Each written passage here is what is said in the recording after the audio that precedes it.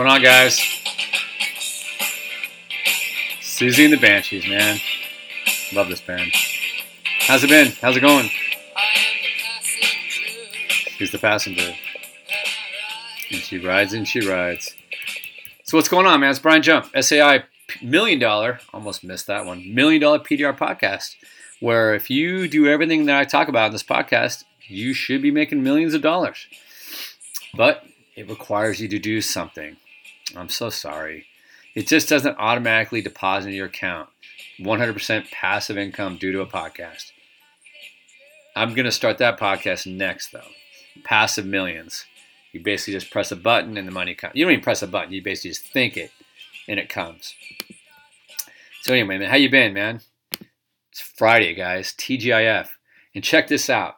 If you're in the area, come on by. We're going to have a work block party out behind the back of our building, along with a couple of our tenants. Plumbing business, maybe the local cross-train guy. We'll see who else joins in. We should have some drone shots and photos and videos. Should be some good shit. Little barbecue, some beverages, some fun beverages if you get my point. It's going to be great. It's going to be great. I'm hoping to have a bonfire out there, maybe some cool cars. I'm looking forward to it. Should be a lot of fun. I'm bummed because if this thing goes off as planned, Jeff, our body shop manager, basically was not going to be here. He's got a new dog getting flown out, from the East Coast. He's getting his new bulldog, which is cool. It's Frenchie. So exciting times for him. New family member joining in, which is really cool. So I get it. I understand. But we'll hopefully do another one of these maybe in the spring. But yeah, if everything goes out, it's going to be really cool to have this little party. I thought about inviting some clients too, but I'm just going to keep it local and kind of low key and see how it rolls. And if it looks like it's something that'd be respectable and some of our more repeat clients would, with custom cars and shit might appreciate, then we might invite them in. But for this first iteration, we're just going to kind of go low key, close to the vest, low and slow, and just, like a low rider party, if you will. Bandanas over our eyebrows and, freaking sag and all kinds of shit. It's going to be great. So today we're going to talk about key scratch repairs, moving on to our 12 days of Christmas, the recon things you can bundle. We'll do that. And then, let's see, Bruce just messaged me. He got the rest of this October yesterday.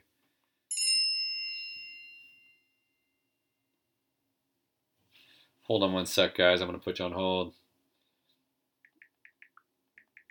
I'm going to text him later. I'm not going to text him in the middle of this podcast. He can wait. Nothing pressing. But anyway, where was I at? I always lose. Key scratch repairs. So moving right along. What are you going to need?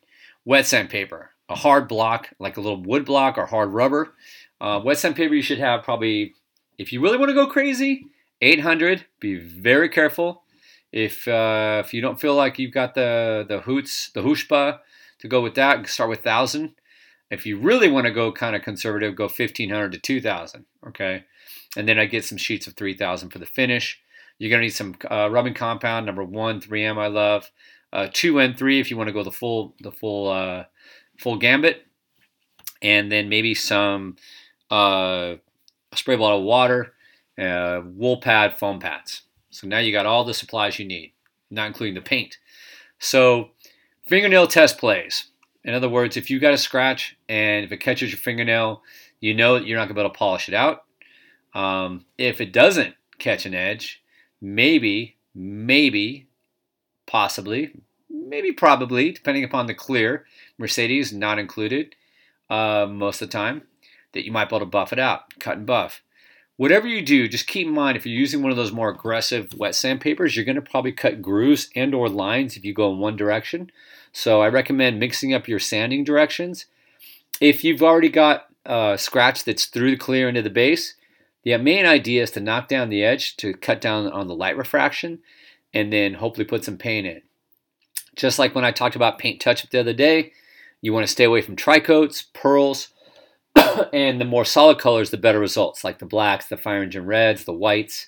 Although white, there's infinite different shades of white, so just know that. White can be a bitch. toning up and or down. So, and any of the metallics are a bitch. The silvers, the charcoals, the golds, pewters, not fun. The burgundies. Some colors you'll find they just hit, which is really nice. It's a good idea to have multiple colors where you can kind of mix and match and tone, like I talked before.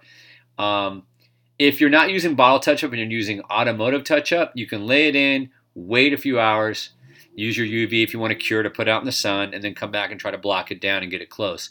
I've actually done that several times with silver, which sounds insane. People think I'm nuts, but I've actually had it work. There's a couple different things you can do. Blender spray, there's a couple things that will actually make the paint kind of spread out, kind of burn in a little bit better, but I won't get into that on this simple. This is more like if you're coming out to learn how to do paint, we would get into how to use Blender and how to burn paint in, so to speak. But typically you're just going to be touching up. If you're using bottle, you're not going to be able to sand it because it catalyzes and gets really hard, typically harder than the paint that's around it.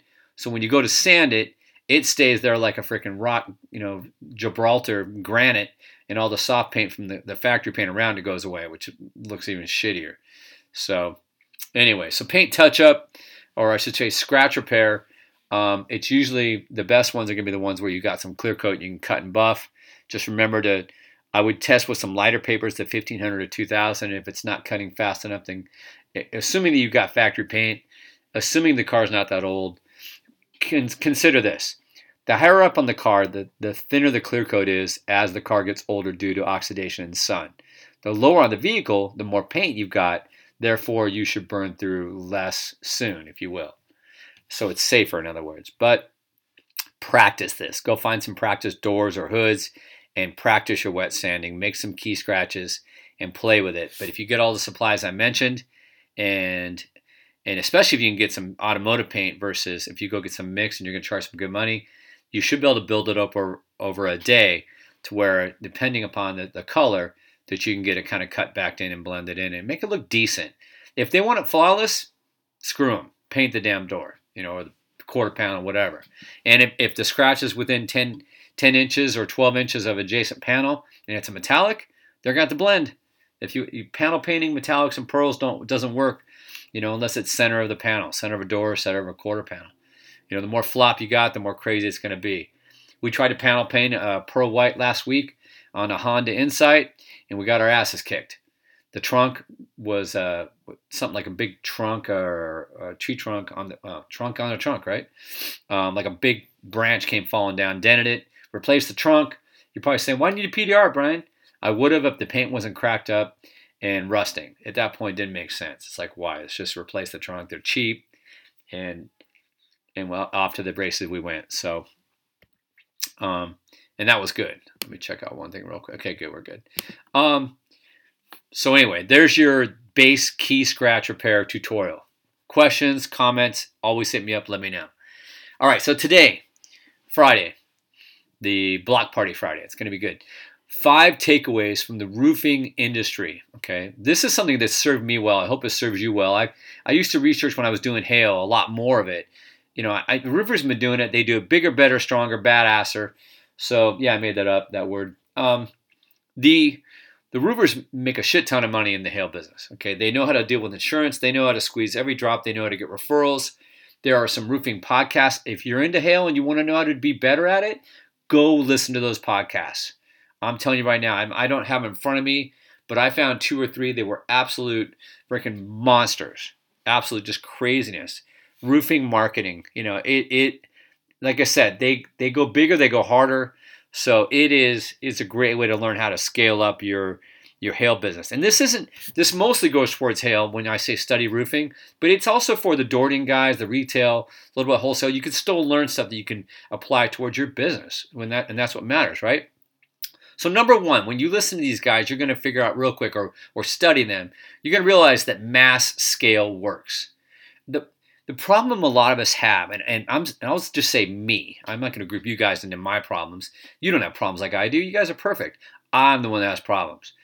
My mindset, I think in terms of limits, not limitless. I think that there's limits throughout life, right? And if you box yourself into these self-made limitations, you don't think outside. I hate to use that cliche, but you just don't think bigger.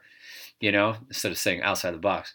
And it's important to think beyond what the normal limitations are. And if you do, then you realize you can actually get there.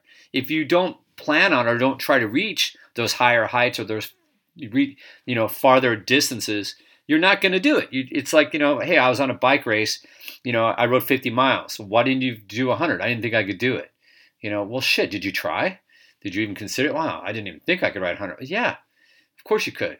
I mean, people run marathons, they run 40 miles. There's ultra marathoners that run well over, 26 miles in a day. They'll do like 40 or 50. I mean, these people are nuts, and they're in great shape. The human body, it's just, don't stay within limits, think bigger.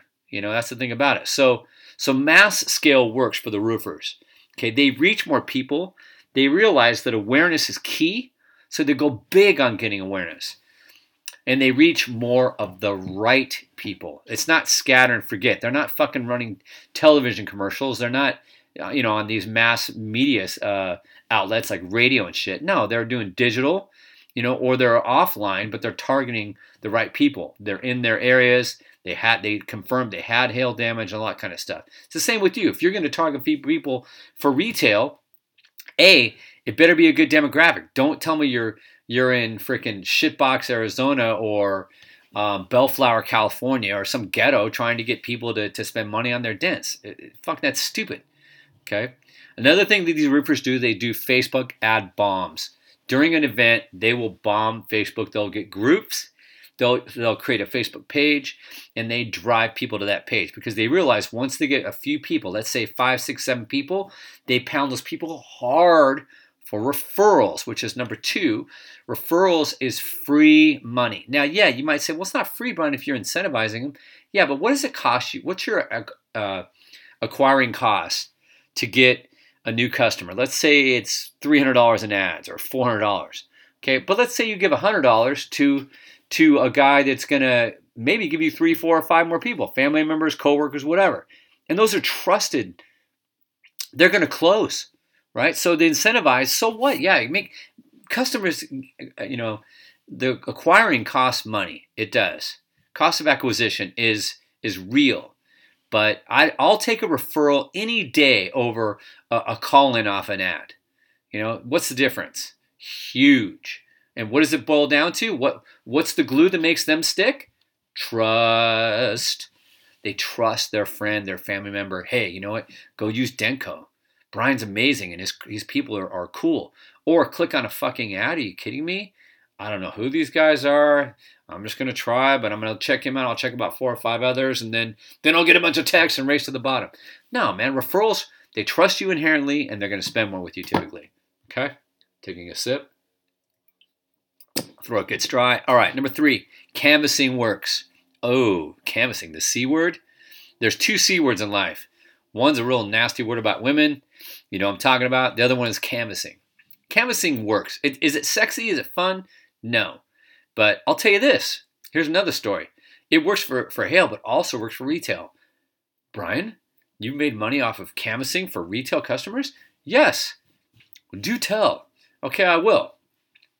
I had a kid named Brandon, and Brandon was 24, 25, polo shirt, khakis, used to go around canvassing, selling flowers, okay? Like box flowers, and these really nice Tiffany blue boxes, and women ate it up. He made pretty good money doing it, but not the kind of money he made when I found him and put my fish hooks into him.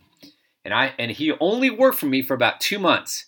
It was late spring, in an area in North Orange County, and he would work from 3 to 6, and he would sell recon, not just dents. So it was the whole 9, and he would average over $1,000 of sales every day. I paid him 30% of that. Yeah, $333, 0.3 or whatever, and that wasn't bad. So $100 an hour is what Aaron made. Okay, walking around, talking with a clipboard. And we had a little system, and it's something he kind of taught me. He's like, don't give out brochures. It's a waste of time. Those are just tire kickers. If people want to sign up, they're going to sign up. Okay. So, and it crushed. And then all of a sudden, how did this thing fall apart for me? Brian, I want you to teach me how to do dents. I'm making $100 an hour, but I see some guys that are making more than that, pushing the actual dents, and gets kind of old walking around knocking on doors. I get it. He was by himself. I didn't have a team. He had no support, no camaraderie. He wanted the brotherhood of being a PDR tech. I'm like, fuck me. How about I pay you more? But how much more could I pay him? I'm paying 30%. Am I going to pay him 50? Maybe. I think I even proposed that, but then, and I refused to train him. So he found somebody in San Diego. He got trained, and I heard after that he was doing car shows and all kinds of shit. So good for Brandon, but it just, anyway, canvassing works. Okay, I went on a little sidebar, little side road, dirt road there down the farm. Number 4, marketing to insurance. Yeah, roofers do that. They go direct. Imagine even if a small insurance company used you as their point company, their point man. Okay, many will use PDR companies, guys, during these cat storms, and to help write estimates. I mean, you're going to be free labor to them. Why wouldn't they want to? So they'll set you up. You're at a Walmart parking lot during a cat storm or a Home Depot, and in turn for volunteering to write the estimates on their platform, okay, in the tents, out in these parking lots, you'll get by default. You can have your people right to the side. Would you like to schedule, or if you want to go find somebody else, whatever. Okay, you can't steer them, but we are here if you'd like to book. Fuck yeah. I'll write free estimates for an insurance company if I'm going to get a good 50, 80% of the business. Shit. So a lot of people don't know that. So yeah, I mean, you're probably not going to waltz in and go get Farmers tomorrow, but maybe you can go get a small boutique type insurance company, and then guess what? Grow from there. It doesn't take a lot, guys. Think about it. And there's more insurance companies that you might be aware of. It's not just the big 4 or 5. There's dozens.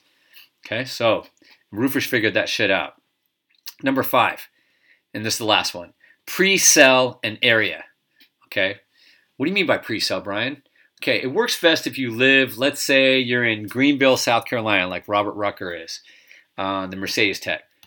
And he's got YouTube ads or just YouTube videos that rank for Greenville hail repair. And he did that 6 months ago. And through the algorithm, it took time.